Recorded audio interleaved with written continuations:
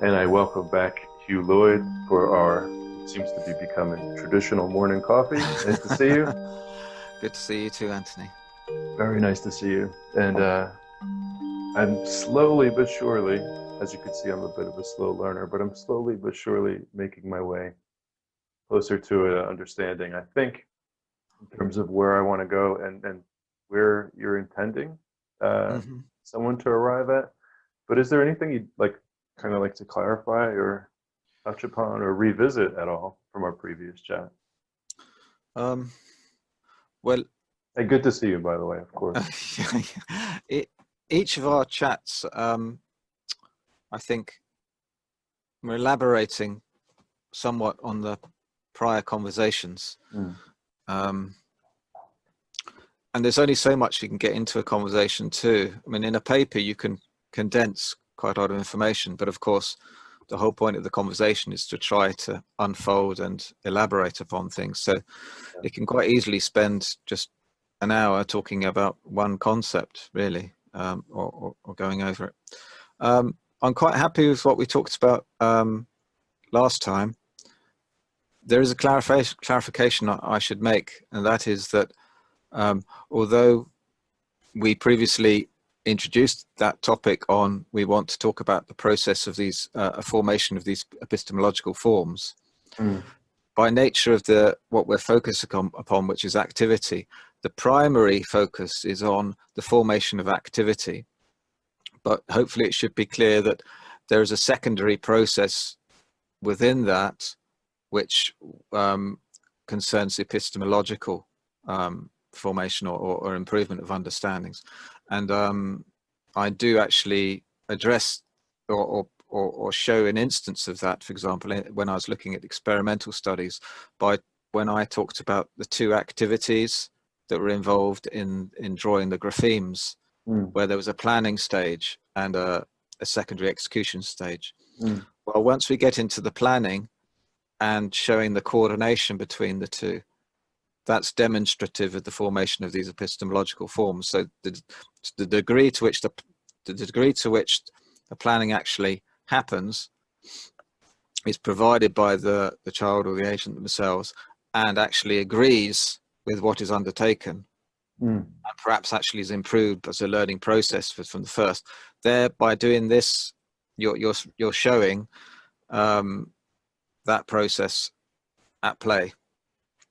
And Um, just to clarify one thing on my end, when you're talking about planning, you're talking about the planning that the learner is doing, not the planning that you or the teacher was doing to arrange the activity, right? Right. You want to talk about the child's planning. I mean, to some degree, that might be something that the child takes over from the teacher, because, Mm, but even if they do that, that's demonstrative of some appreciations for the guiding schema. Because if the guidance doesn't work at all, that's indicative that they haven't appreciated it, mhm, or that they've got some other ideas, perhaps. mm, Um, the last session also is quite inevitably, it's quite a low level focus. So I was going into timing details and operations, and the movement between operations and actions, and whether they were conscious and unconscious.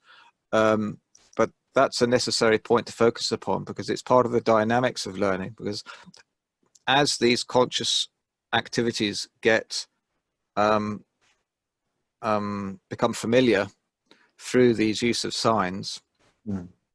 and as they become unconscious, that actually frees up awareness to attend to other things. So that has a better, just you might be able to reflect upon that in your own learning activity, in senses.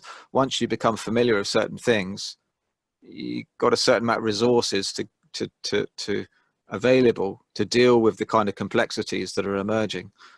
So by nature of when people are uh, undertaking something unfamiliar, there's quite a bit of complexity in terms of just what to pay attention to, how to relate everything.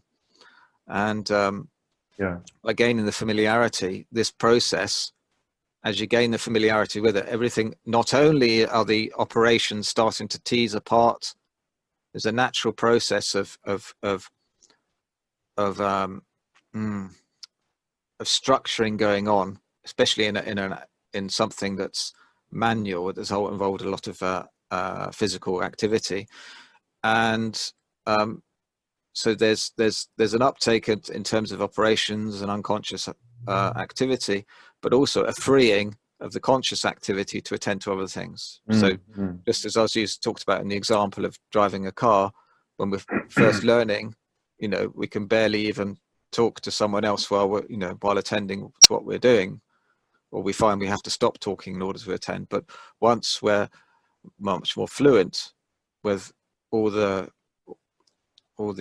requirements for driving a car, we can more confidently have a conversation and and know that we can divide our attention appropriately. So yeah, I use speaking of cars, I use like a gas tank metaphor in my classroom, and I wonder if you could critique this. I kind of just say like our make it simple. I say like there's only so much gas we could fit in our gas tank, which is our brain, and the less gas you need to devote toward, say, like grammar or monitoring your grammar, the more gas you can spend on thinking about how you're making your reader feel, or how you might want to influence your audience, or this choosing this word versus that word, or monitoring the genre you're writing in. The point is that, like, and I've noticed a lot of my students who make a lot of grammatical errors on tests more than they would on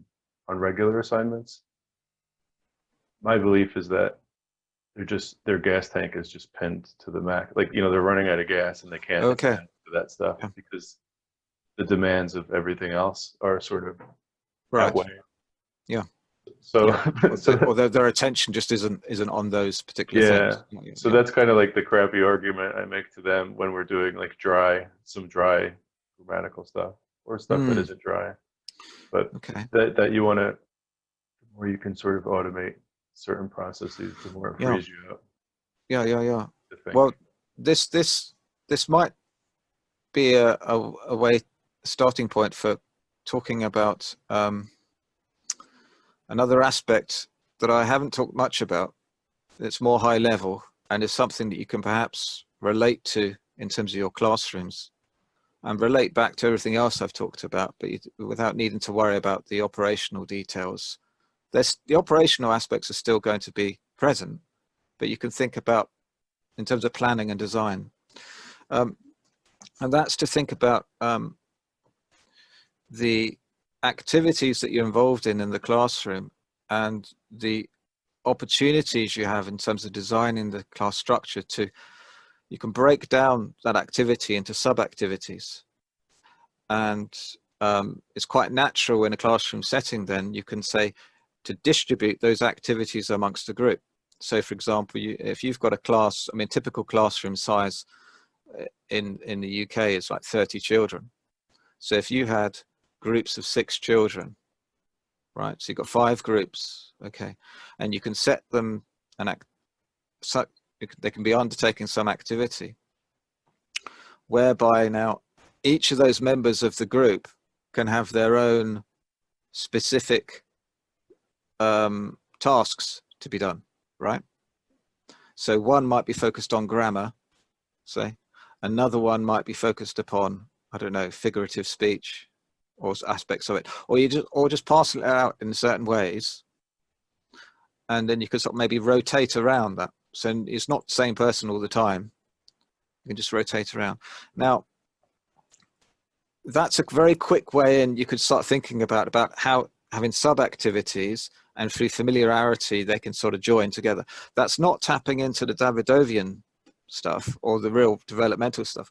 But if you haven't got any time available and you haven't done the design planning, it's a quick way. You could just say, okay, I can quickly divide this up, right?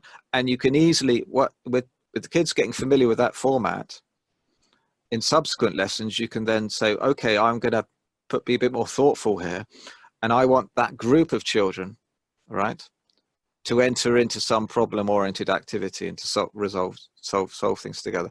And I would suggest that this is actually, there's not, logically speaking, in terms of the structures that I present, there's not a lot of difference between having 6 children with different perspectives coming together on a particular activity, and just a more sophisticated single person come into working on that activity, because you're doing the same thing. You're bringing perspectives together, okay, in what's going on. And so when I've been talking, the metaphor that I used, I think it was in the last talk when I was talking about, it was originally Michael Cole's metaphor. He was talking about bringing fragments of a vase together, okay. Then you can think about perspectives as this. You want to bring perspectives together on a larger picture. And the way that this can unfold within an activity setting is talking about sub-activities. So in the example that you've been presenting here, you're saying, okay, they haven't got enough resources to attend to all these different aspects individually. But as a group, each of them could have their own particular role and work together on something. You might have to, you have to think a little bit about how that can pan out in a harmonious fashion. But by having a group attend to it and explicitly rotating the roles in that group. I mean, maybe you don't have, maybe, if one of them is deemed a bit boring or something, if one's just grammar, you can, distribute it differently. So someone's doing punctuation and they're doing, I don't know, some aspects of figurative speech at the same time, and someone else is doing a different aspect of grammar and what have you. If you're, and they're working on some text or some task. Now, I had ideas for you also about how to go further and take this much more into the Davidovian sense, and I can launch directly into that, or if you've got some other examples you want to talk about first. I think it would be best for you to continue, because then that'll give us maybe a little more vocabulary that we can use. All right. So, second half of this. Yeah. Okay. So when in the example I gave with Davidov was a basic mathematics class, and he wanted to bring in a foundational concept, which was quantity. Mm-hmm. And and he's looking at this quantity, you can think about the kind of perspectives that are required in doing these kinds of comparisons about height and width of things. Okay. You might say, well, you need to be able to perceive a certain part of an object, you get a perspective or a view on that, and some other object, and be able to bring them together, and a comparison, and then an idea about which one's bigger or not. Mm-hmm. But now when you've got comparison of two things that you can't bring together, the idea is you want to introduce some intermediary form of comparison, mm-hmm. whatever that might be, pencil or something, some form of measurement. And you've got some perspectives on that. You've got some perspectives on what you're measuring here.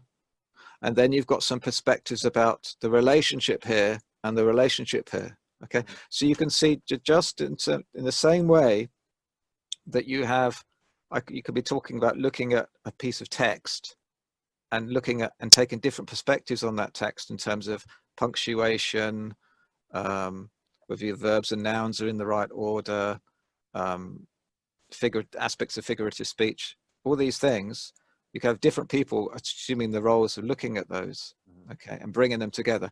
The same was required in terms, you could say, in same regard as a group approaching a Davidovian problem. You could say, oh, well, I can see this part and someone else is looking at that. And I mean, it might not happen in the same formal way of splitting up the groups, but in terms of a group attacking the problem, you probably find that different children will start to see or think about different things, and slowly they might work together in order to solve this issue.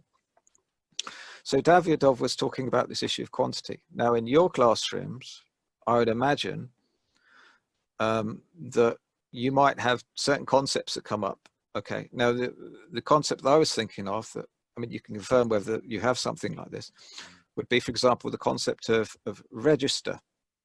Okay, so the degree of formality in text that is written. Okay, now in the same way that Davidov was saying, you want to go back in terms of his history and look at what was the historical problem that brought about quantity, or what kind of situation would bring that about. In the same way, you can look at, like, for example, the concept of register and say, well, when did register first arise within literature?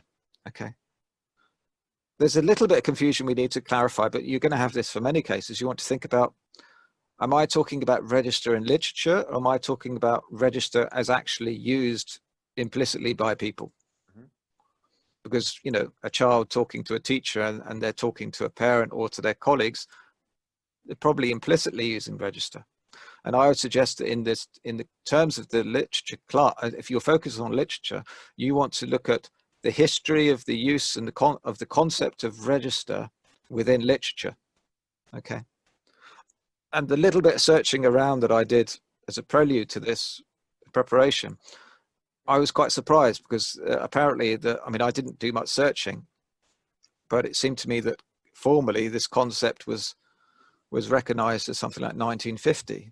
Whereas I'd have thought formally it would have been recognized, you know, along with a lot of the classics in literature that go back a couple of centuries, right? Yeah. But nevertheless, even if you could stake that as a starting point, say, well, what was the problem that was trying to be addressed when this concept was first formulated or formalized? Okay, and can I set up a situation, and if my class is not yet familiar with this, so if it's the beginning of the year, class isn't very used to this, and their writing maybe is in a sense of they use the same register right the way through, and a character in their story doesn't actually change tone depending on who they're talking to. And you'll say, so what kind of interesting situation can you set up for those children so they can discover register for themselves in writing?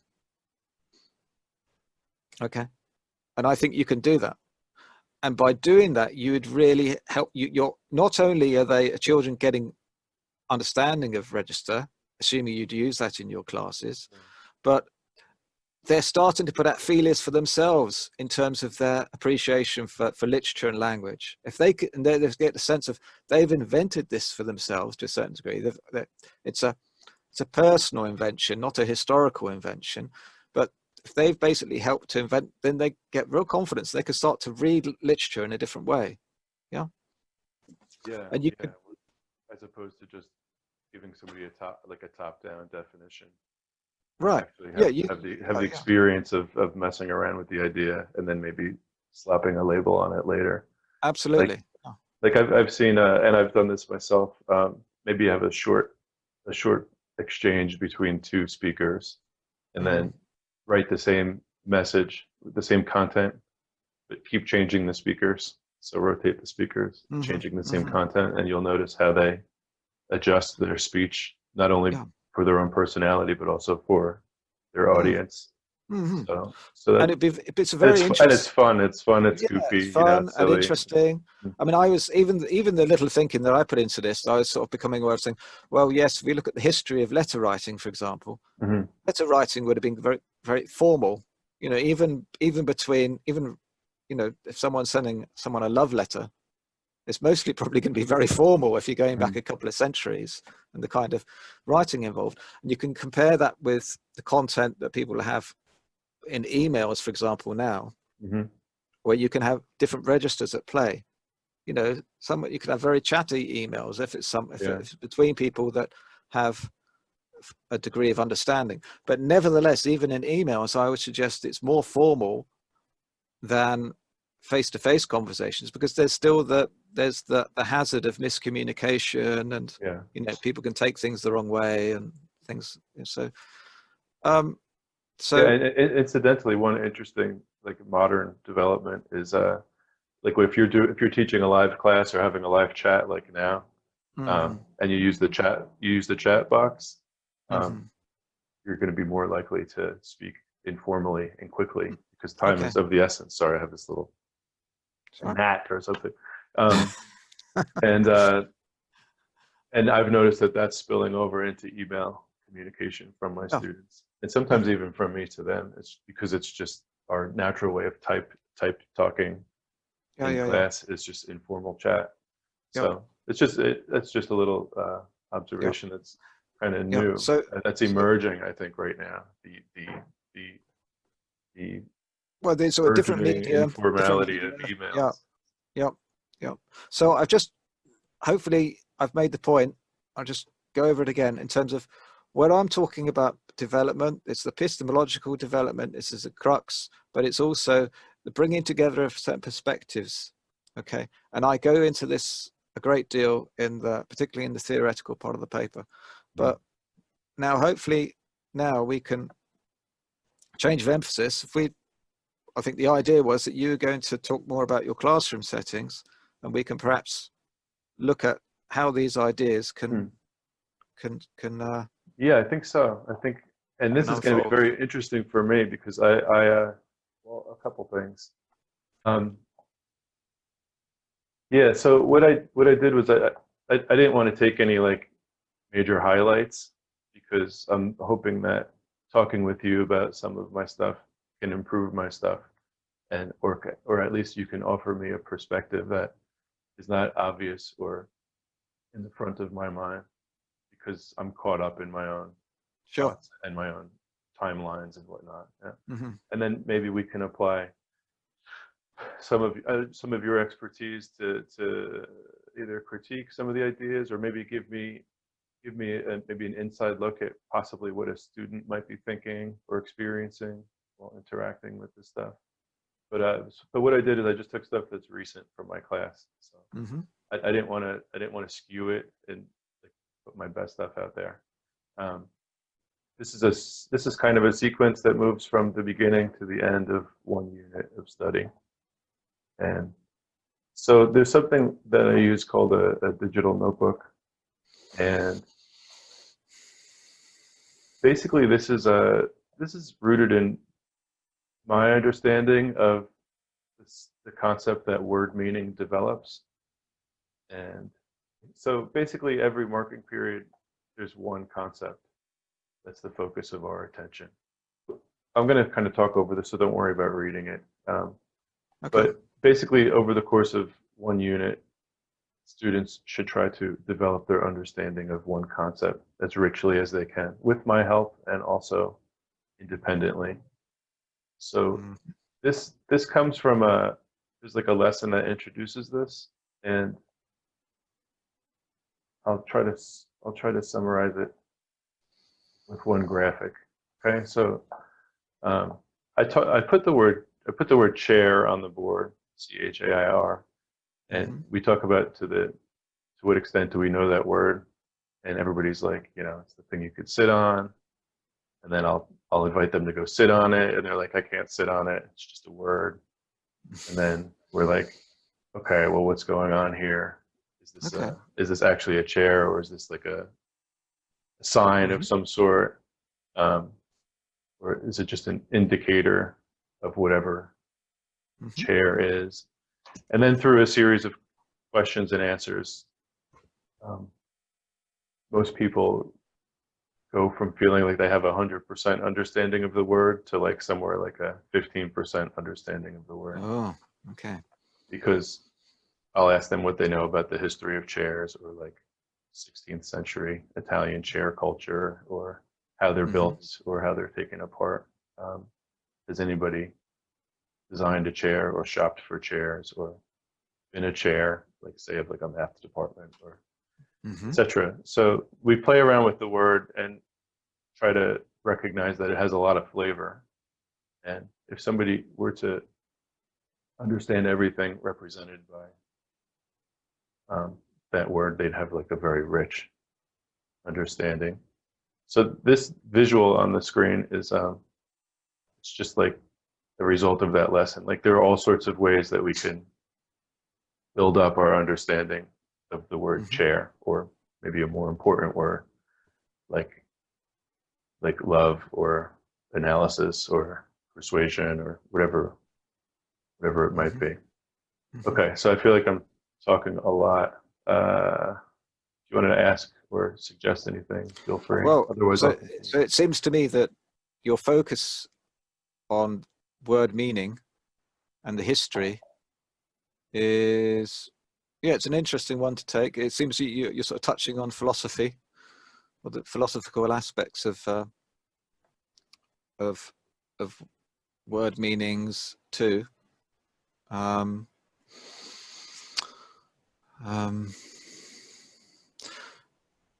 whether you could structure that in such a way so that the children are the active participants would be interesting. The challenge is to design something that so that it becomes a focal point rather than diffuse. So as you're achieving that presently you're achieving that by controlling things and saying that we're focused on these different aspects, but it's whether you can think up an activity in which children would work at this activity, try to resolve things, and in the process it would become apparent to them that there are these different flavors and meanings and so whether you can, particularly I would think that particularly if you start getting into the history of the use of chair, then many of these connotations will become manifest in that process. And of course, that's where the richness is, rather than, although you're talking about them, it's sufficient for them is sufficient for them to acknowledge that actually there are things about this meaning of the chair that they don't know, and so that their confidence, or not necessarily confidence, but their appreciation of how much they know is actually changed through this process. So it's you're being effective in that regard, but I would suggest that they're not really working so much upon their nuances of appreciation, which they would get if they were directly involved in this problem in a Davidovian sense. Yeah, that makes sense. Yeah. I imagine that once if you can crack a good design for coming up at just particular word meanings, then you would succeed. You might be able to get up with quite a framework in which you could introduce many. So whether you can actually start to go back to when was chair first used in literature, for example. In this sense, you might be getting into the etymology of chair. Okay, so you're basically, you could say, okay, kids, we're all going to be etymologists for the day, or for this lesson, right? And we're going to put on our etymology hats and dig into the history of words, where they come from. And maybe that would, rather than just involve, getting a big etymology tome or whatever, or using the computer, using the online to just look up the meanings, maybe you could have conversations within the class itself about what's the arguing for the case for particular things, because there's ambiguity there, and you can just even having a discussion in the classroom about the origins and potential meanings of words. Like at whatever level of sophistication you think is appropriate.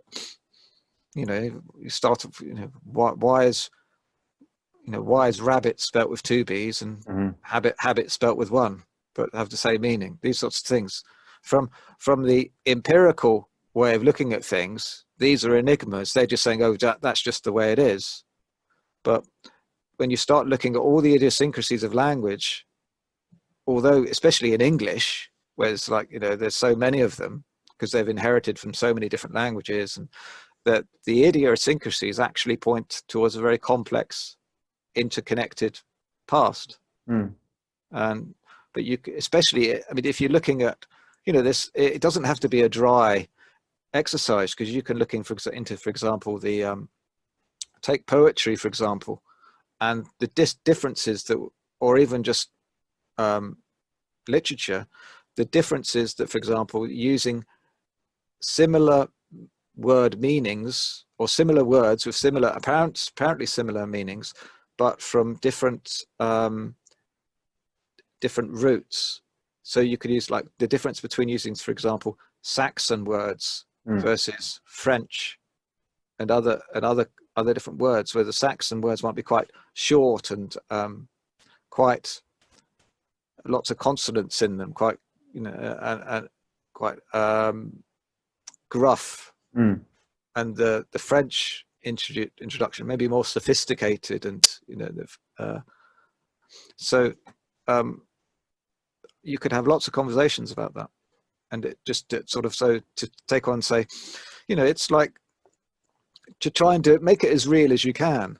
Mm. It's not like saying, okay, you know, like I see some reports about, you know, people are saying, okay, we want the kids to sort of be working it on science and things like that. So they have to put on their white science lab coats and, you know, and play around with test tubes. And they haven't really put much thought into the actual content necessarily. It's more like we're going to have a drama class rather than actually do real science. Right. The same way with the if you're going to say, right, we're going to be etymologists for the next hour or so, then actually do it. Yeah. You know, don't pretend to do it, and just pose the questions and give the guidance where required, but get the kids really into it, because, you know, to start with, it might not even know that there is such a thing called etymology, right? Mm-hmm. So, you know. Yeah, that's helpful feedback. One of the things with this chair lesson is students who seem to kind of get it and grok it and take to it right away are off and running almost for the rest of the year. Yeah. And they're called digital notebooks, where it's basically like, I call it like, here's your playground to develop your understanding of this word.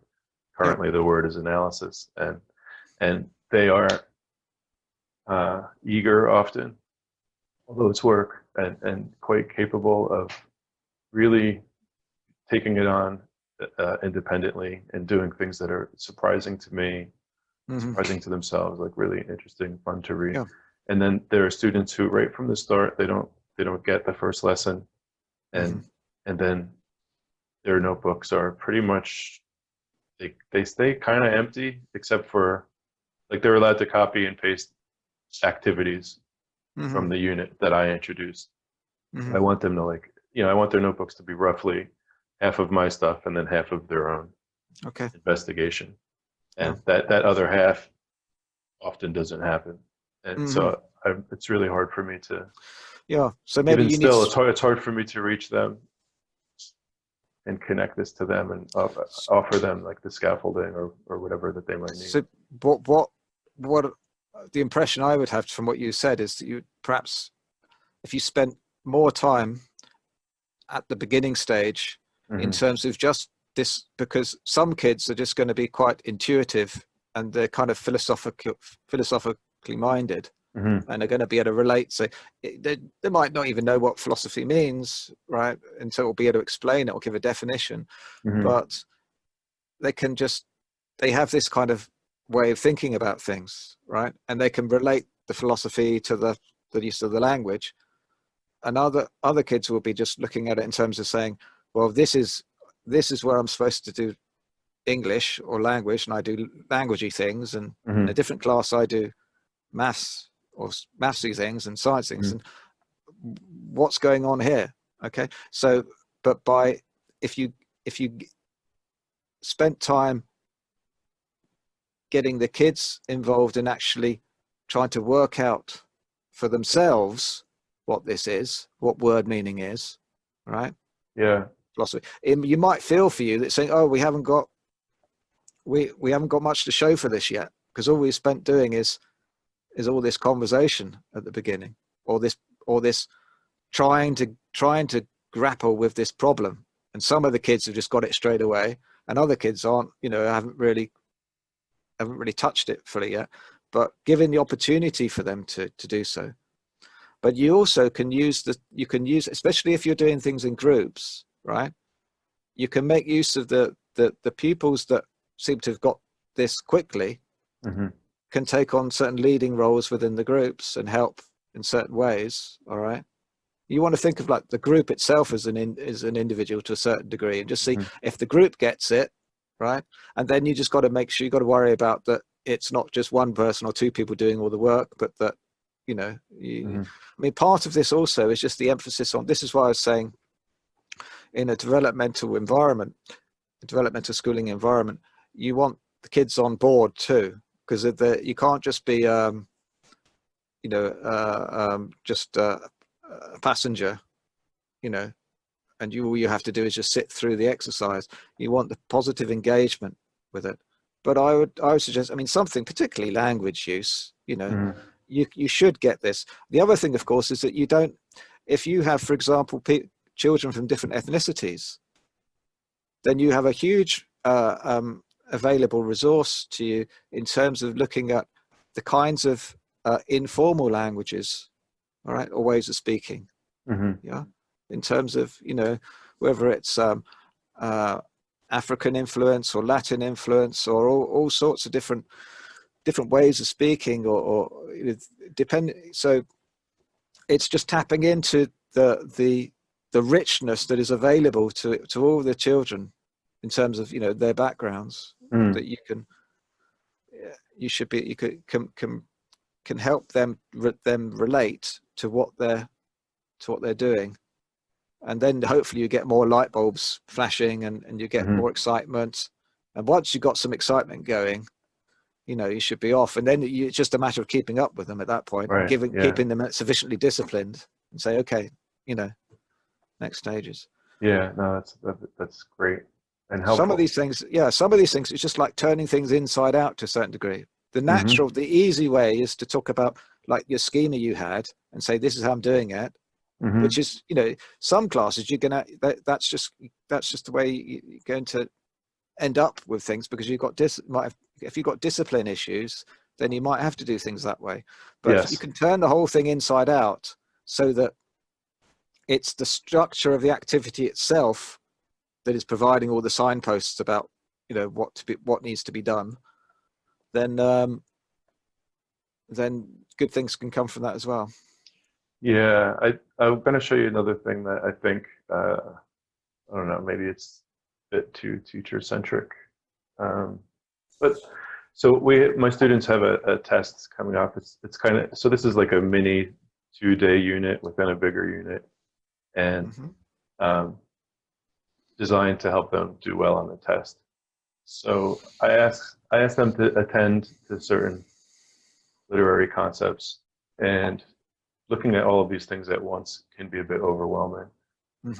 But I wanted to show them that they can do it, and also that this is the type of thinking that will pay off on their test. So instead of giving them like easy poems that are meant for middle school, I start with like a challenging text, a couple challenging texts. And I'm just gonna put one up real quick. And so this is a poem. It's a song actually, but I think it's really quite beautiful and very impressionistic, and leaves a lot of room for interpretation.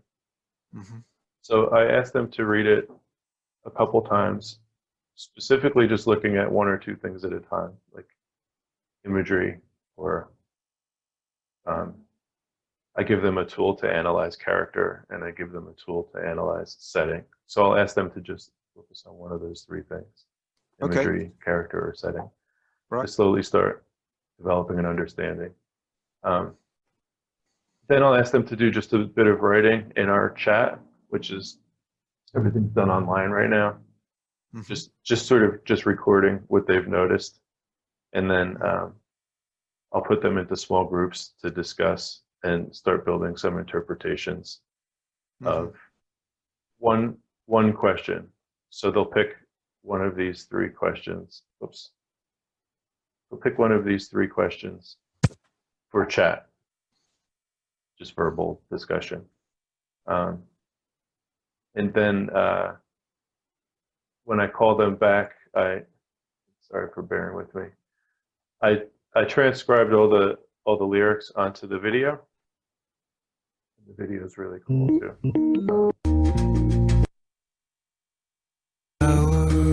In a vase, a slipper by the fireplace, a yellow light in its case.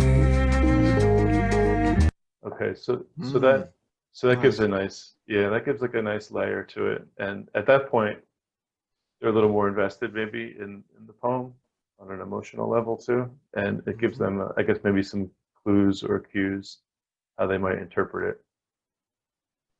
I'm almost done. And then I'll ask them to write long, like try to write like 100 to 200 words on one of these questions.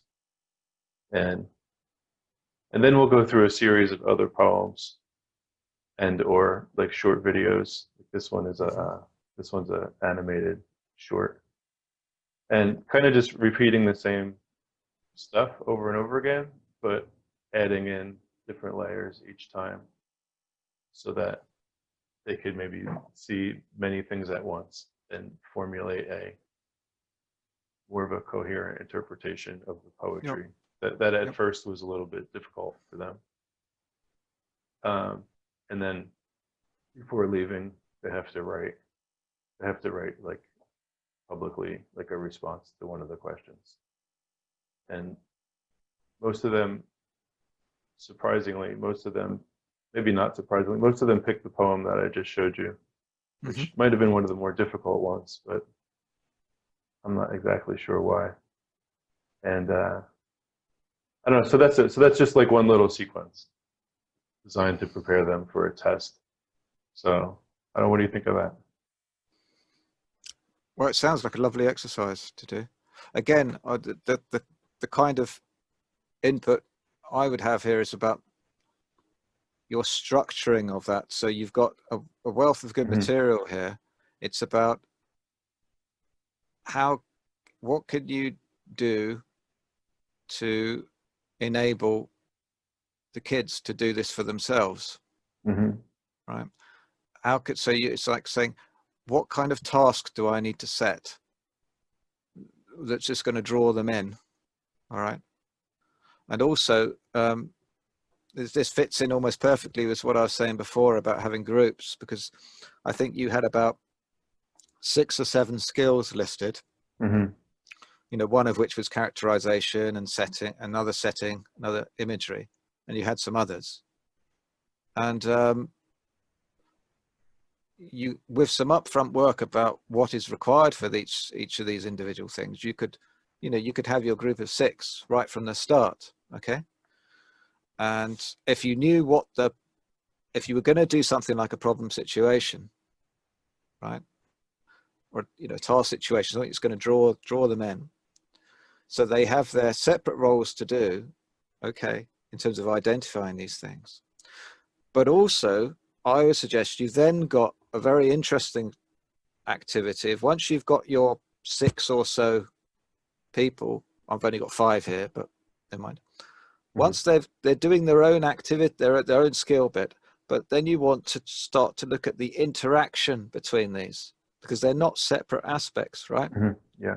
How does imagery affect characterization, and how does the setting influence it? So you're going to have maybe something like register, but not register, but something like register as your point of interaction between character and setting, because your character could be different depending upon the setting that they're in. If they're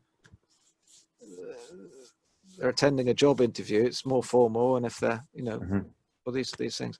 But and then to get involved, so again, if you can get the activity itself entailing these individual efforts, but also entailing the interaction, the communication between them, each other, and then rotating who does what at different times, and getting them involved in this.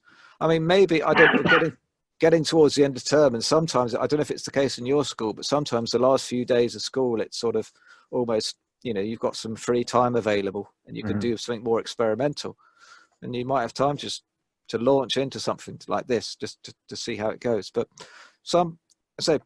preparation is required in terms of getting the activity structure lined up. So you could just say, what is this poem all about? And look at this poem. That would take them so far, but you might be able to get beyond that, or think about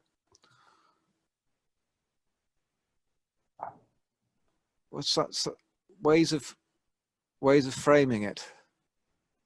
What is poetry all about in the first place? And why the more you get into that sort of philosophical part of what we're trying to do with poetry, and again, depending on your ethnicity and interest of your kids, it might be more, I don't know, it could be rap or something that you're, rather than a song that you're drawing upon, or things. But so what are you trying to bring out? What are the different layers and contributions towards it? So there's you could say that maybe you're trying to get, this whole thing is trying to give a certain impression. You see, using all these different techniques to generate an impression. And a lot of kids they're very interested in giving impressions and making the right impression, right? So if you can frame it that way, as saying, first of all, you could say in their own activity, look at something saying, how would you write something to give a certain impression? And then look at something like this poem that you're looking, or the song that you're looking at, saying, what impression does it give you? And now, why does it give you that impression? What's going on? How do they achieve that? And if people, maybe if you've got a group of 30 kids and you're going to get some agreement perhaps about what kind of impression you get from it, and they say, and there might be divergence, but you've immediately got the starting point. Say, how did that arise? What did the children pick up on? Yeah. And then you can start to look at saying, well, if there's alliteration, for example, or, various, as I was talking before, figurative speech in various different ways,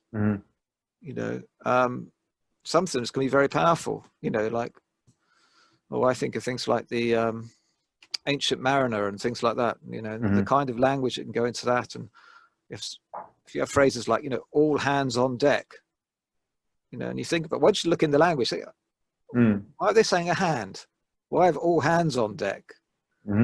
Does that have some, is that more emotive than just saying everybody up on deck? Why all hands on? Why is it something like, the hands are really required? Is it just, all the hands of the crew that are required? And these sorts of things, if you can start to question everything. Yeah, that's the questioning, the questioning of the kids themselves rather than yourself. You can sort of maybe set things up, but the more the kids are sort of asking, well, why? How is this effect achieved? Yeah, and taking on the use of language for themselves and saying, oh, okay, I'm a user of this language. I can do things with it. Yeah, setting up, and one of the themes that I'm picking up is just setting up inquiries whenever you can. Yep. I just wanted to show you very briefly that so this was the actual test that follows up some of those practice exercises I was showing you, where students will have a choice of 5 texts to write about analytically, but in a fun way. So where they basically have to go enroll and become a character from the text, and write out an application for either a job or for like a private school. Those are like relevant tasks to the students in my school. Those are things they might be doing. And so this is a thing called enroll writing, where you basically become, you adopt a persona, either like a character or like an author, or even maybe a concept or item from a text, and write from its perspective. Great. Yeah. So, and that's been like a really nice bridge to analytical thinking. That's very accessible to most people, and also kind of fun. So the end of the unit is a straight like literary analysis essay, that like with a more formal register and everything that goes with that. So that it's cognitively pretty demanding.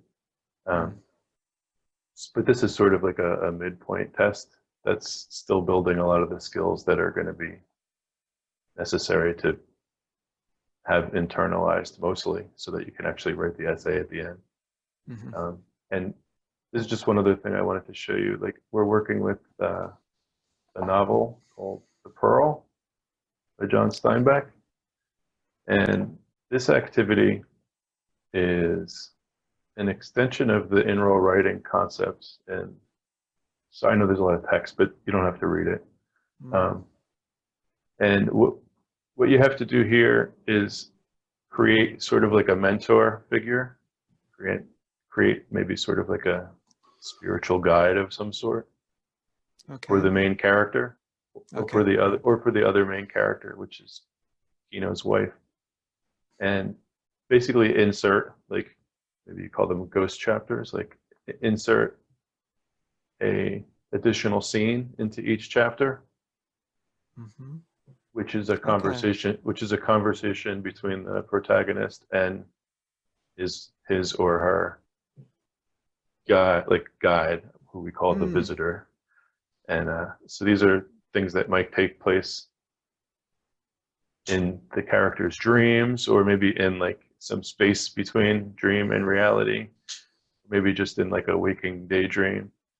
And essentially the visitor has to be very wise, has to be like very knowledgeable, and more than I am, and more than the student is, and more than the character is. So you have to sort of role play as somebody who's capable of giving this worldly counsel. Okay, so, and then there's a couple of other things I want to just say quickly. We lost from our curriculum, we lost some narrative writing, and I was a little bit disappointed with that. So this was a way to bring narrative writing and creative writing back into the curriculum, because students have to write and punctuate their dialogue, and use imagery and use all sorts of narrative skills. And also, this is a way to reinforce a concept that you and I talked about last time, and just going to show you real quick. Thanks for your patience. It's fine. And so here's a concept from the 7 Habits of Highly Effective People and Highly Effective Teens book. And we were talking about emotions last time. And this is the idea that no matter what happens, if you can create a little space before you respond, that gives us room. That gives us room for choosing, like maybe gives us the freedom to respond in a way that's maybe advantageous. So one year my students were reading that for their summer reading book, and that they read the 7 Habits of Highly Effective Teens. And that school year, maybe I'm biased, that school year went like extremely well, and I thought the book had a really powerful impact for them. Great. And then that book disappeared. But I try to keep some of the concepts alive, and this is one of them. This idea of reflecting and trying to choose your response whenever possible. So this visitor assignment is a very long and it's somewhat arduous, like, extension of that idea, combined with the literature that we were already reading, and then also using like the in-roll writing technique that students like. Okay, so I talked for a while there. Do you have any thoughts on going through your head in response? Oh, well, yeah, I'd agree with you. That's, I mean, I think that exercise is, you're tapping into a lot of dimensions, not, particularly imagination.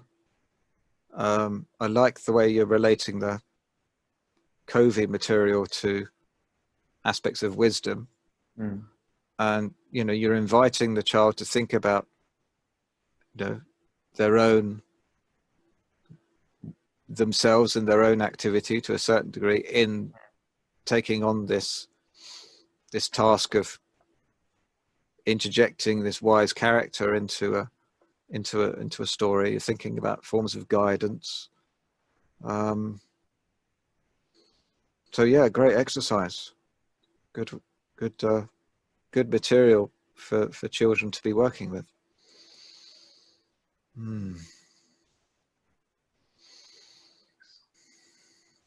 It's gonna say, yeah, it's something that they often have fun with. Half the battle is creating the entity that's going to be the guide. And also, this is a book where I think traditional readings of this book focus on the fact that the protagonist is considered too greedy, and his greed foils him in the end. And all right, and I think that's okay, but there's a lot more going on. And all right, and so that also the protagonist is part of a victim class, that he's part of an oppressed people. Okay, all right, and which is true in many respects, but I don't see how that's empowering to read the book through that lens, as opposed to reading the book through, okay, Kino, the main character, has a series of decisions and micro decisions to make, like in every single scene. And had he played his cards slightly differently, maybe things could have worked out differently, in spite of his like oppressed class, and in spite of his, in spite of all these like troubles that are sort of baked in societally.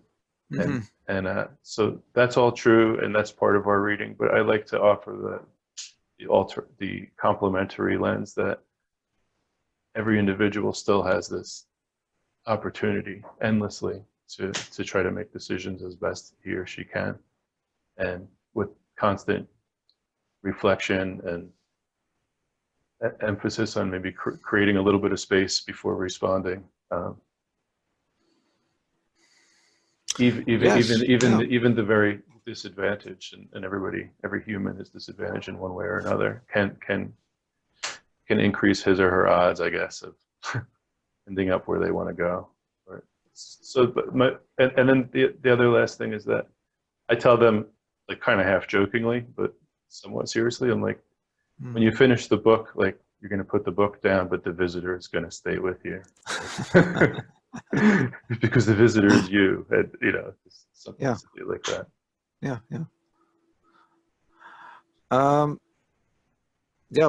Well, wonderful exercise that the kids can enjoy doing. I think it's one of these exercises where it seems to be, the emphasis is more upon life and the role of, literature and all their language skills, which ostensibly is what they should be practicing, are sort of withdrawing into the background to a certain degree. You want to say that. And, I think this is natural. Whenever, if you want to write, in order to write well on something, you need more than just the desire to write. It's something needs to be communicated. And if you don't have that thing that you want to communicate, then the writing is just going to be more superfluous. It's not, it's not achieving what the aim. And so I think it's, this is why in literature and language, you need these big ideas, because these are, well, first of all, it's nice to be able to introduce them into school in some form or other, and if not in literature and language, then what? But also it's a natural part of our language to go into these other areas, including myth and wisdom and these various dimensions of our life.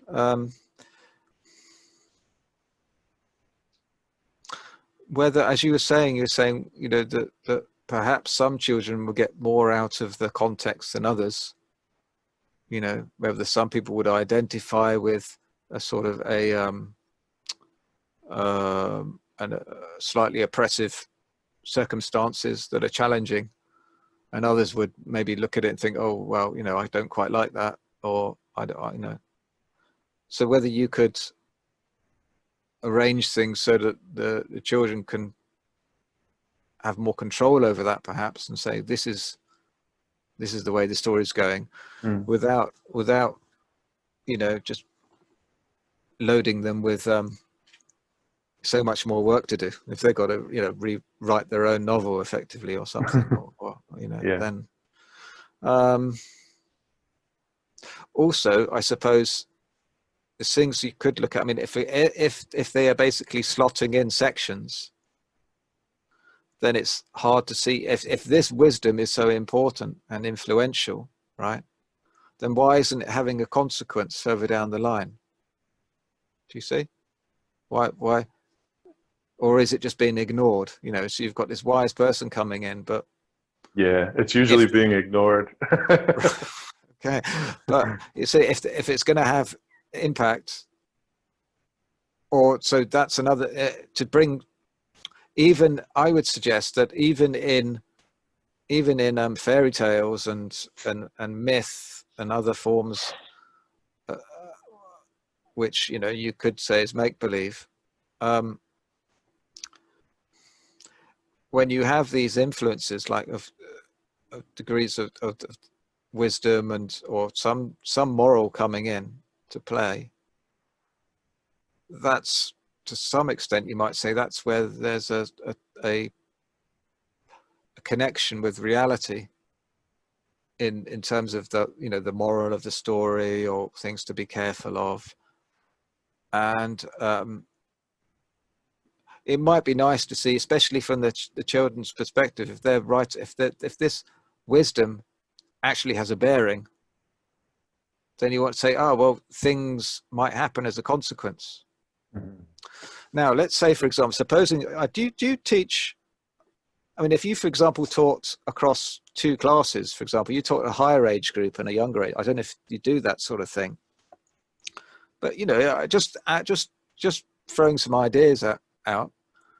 For example, you could have a story that unfolds. You know, the children are writing one. They write, this is the wisdom that's a given, and something, you know, what happens as a consequence is dependent upon that.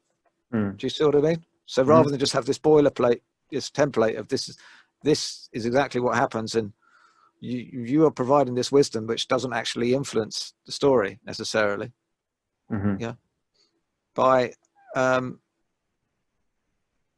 weaving that in, then you know, there might be, I don't know whether they might, so especially if it's, I don't know how long the project is, but if you had something going on over time, you might think, you know, they're starting to see the consequences of that.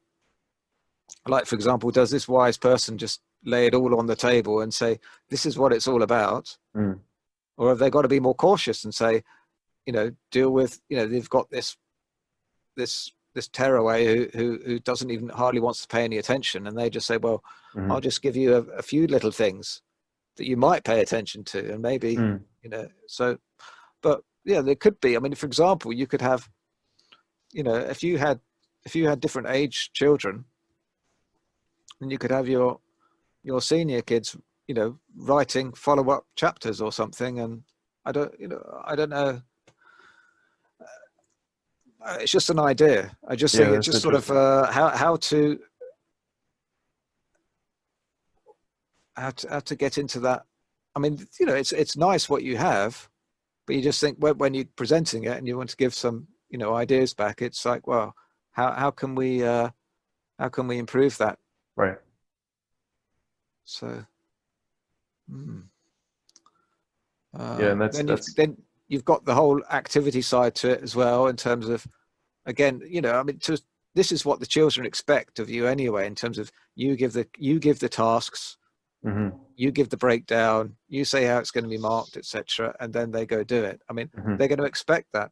But if you want to get into the more developmental stuff, then the more that you can allow the activity itself to express, then the better. And again, that's part of, because the reason when you have like I keep focusing on these problem-oriented situations, but when you have these active task activities, all the artificiality is going to fall away, because everything becomes streamlined or related to each other in terms of how things fit together. We give a metaphor of, say, for example, how an airplane is built. All right. If you had different people building different parts of the airplane, or you just said, okay, I need wings, and you have to do something vaguely wing-like, you just have this big rectangle, thin rectangle sticking out. The thing wouldn't fly, or it would fly very awkwardly. It lacks But coherence. So you want, there's an interaction between all the parts, okay? But you only get the nuances of this interaction by being involved in the activity and being responsible. That you can, so you're interested in everything about the activity and how it fits together, and whether you get good results or not gives you feedback about whether that thing holds together.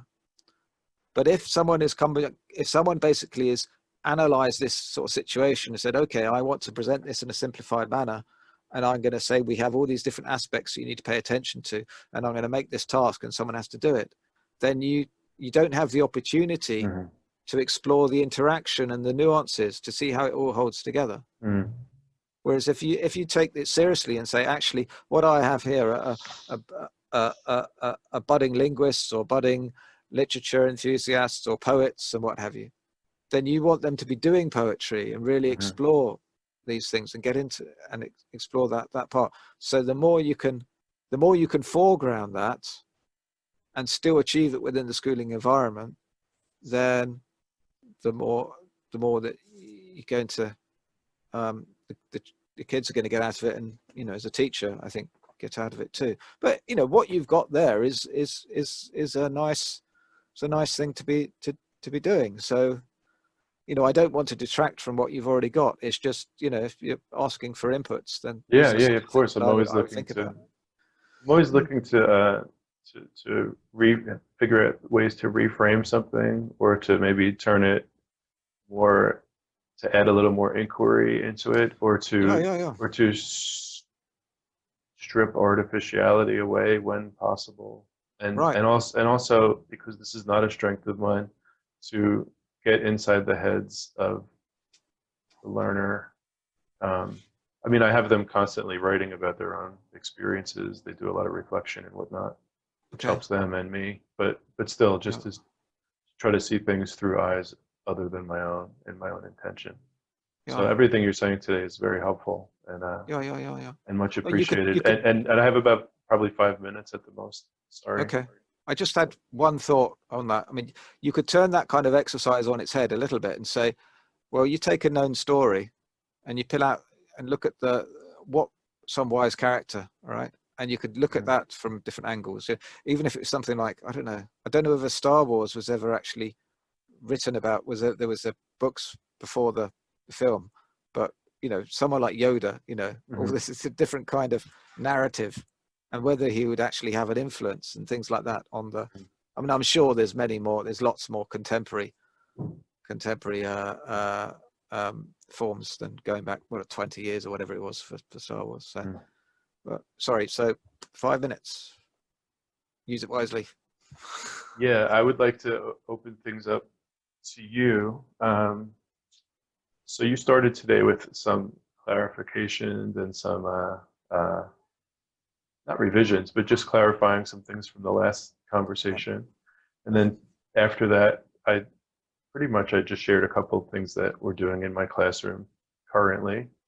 And I guess having talked about some of this material and then thinking back to our previous chats, is there anything you'd like to say? Sorry, that's not a good question, but. Well, I think we've got some potential dovetailing going on when I gave the example about use of register and working with groups and trying to design something to say, okay, how can the kids discover this for themselves? Now, I think without too much work, you could come up with, an exploration that the kids are doing in order to discover what register is all about, or the concept of register, and go into that. you can go into looking at taking on roles. So you have your etymology class, for example. I mean, maybe there's more to the word meaning that you were looking into than just etymology, but that's one facet of it. And maybe you're going to have other parts. Yeah.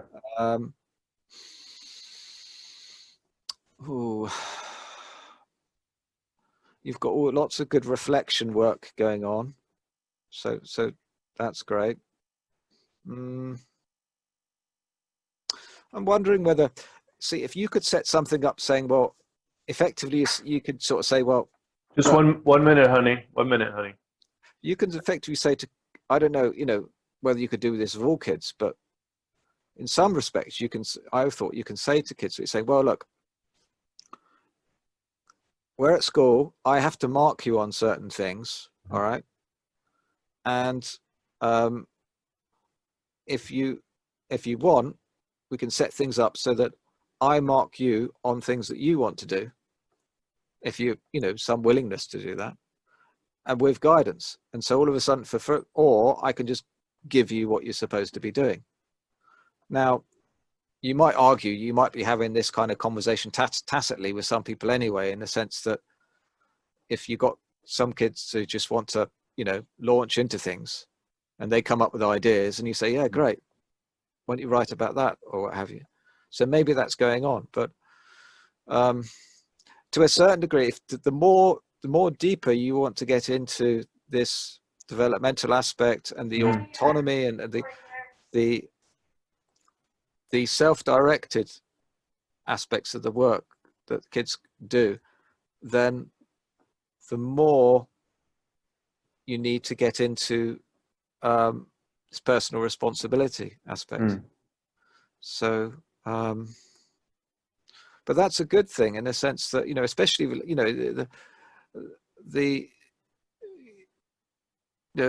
whatever your take on this is, whether you want kids to be, come away more reflective or better appreciation for literature, or, even a love for literature coming out of it. There's so many, takeaway things that you can place emphasis upon that fit you in terms of what you're about as a teacher and how you want to contribute and what you want the kids to come away with at the end of the day. So, you could argue that my emphasis on all this problem-oriented stuff is just, it's about you. And more about me. Yeah. But it's good stuff. It's good stuff. And I know that for a fact. It's very good stuff. And it's influencing me also. And I'm getting yelled at by my kids right now. Sure, you could probably hear. But the exercise for you is like saying how to turn. The exercise for you is that if you're interested in doing things this way, you need the skill being able to how to turn things inside out from your generic lesson to a problem-oriented lesson, or a question-oriented lesson. I don't mean problem in the sense that it's something is a problem at hand or is an issue. It just so if you get exercise and being able to turn these, go from one to the other, and say how do you restructure something to achieve that, and you could do that partially by if you take known examples and say, okay, that's what your basic template would look like as a plan. This is what a sort of developmental approach would look like, and you can see how to go between the one and the other's one's already been produced, and you should start to see how you can do the same thing. Now, I suggest I've given you enough for you to be able to do this for something like register or aspects of figurative speech.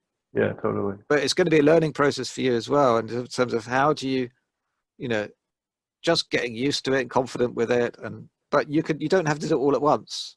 When this is these actions require conscious attention early on in the process, but eventually it becomes sort of automated where you can sort of just shift back and forth between the two.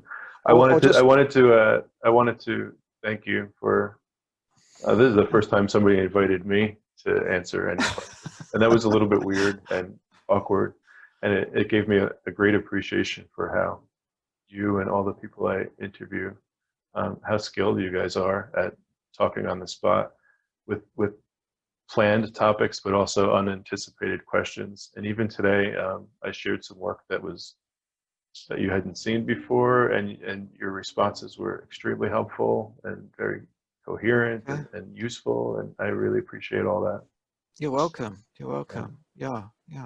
I think it's just familiarity, really. You know, there's not putting yourself under undue pressure, and you thinking you could just, you know, just do what's required and enjoy what you're doing. Yeah. Totally. Keep in touch, yes? Yeah. Okay, cool. Yeah. All right, I'll contact you soon. All right, thanks again, man. You're welcome. Okay, take All care. right then. Ciao. Good All night. right. Okay, bye-bye.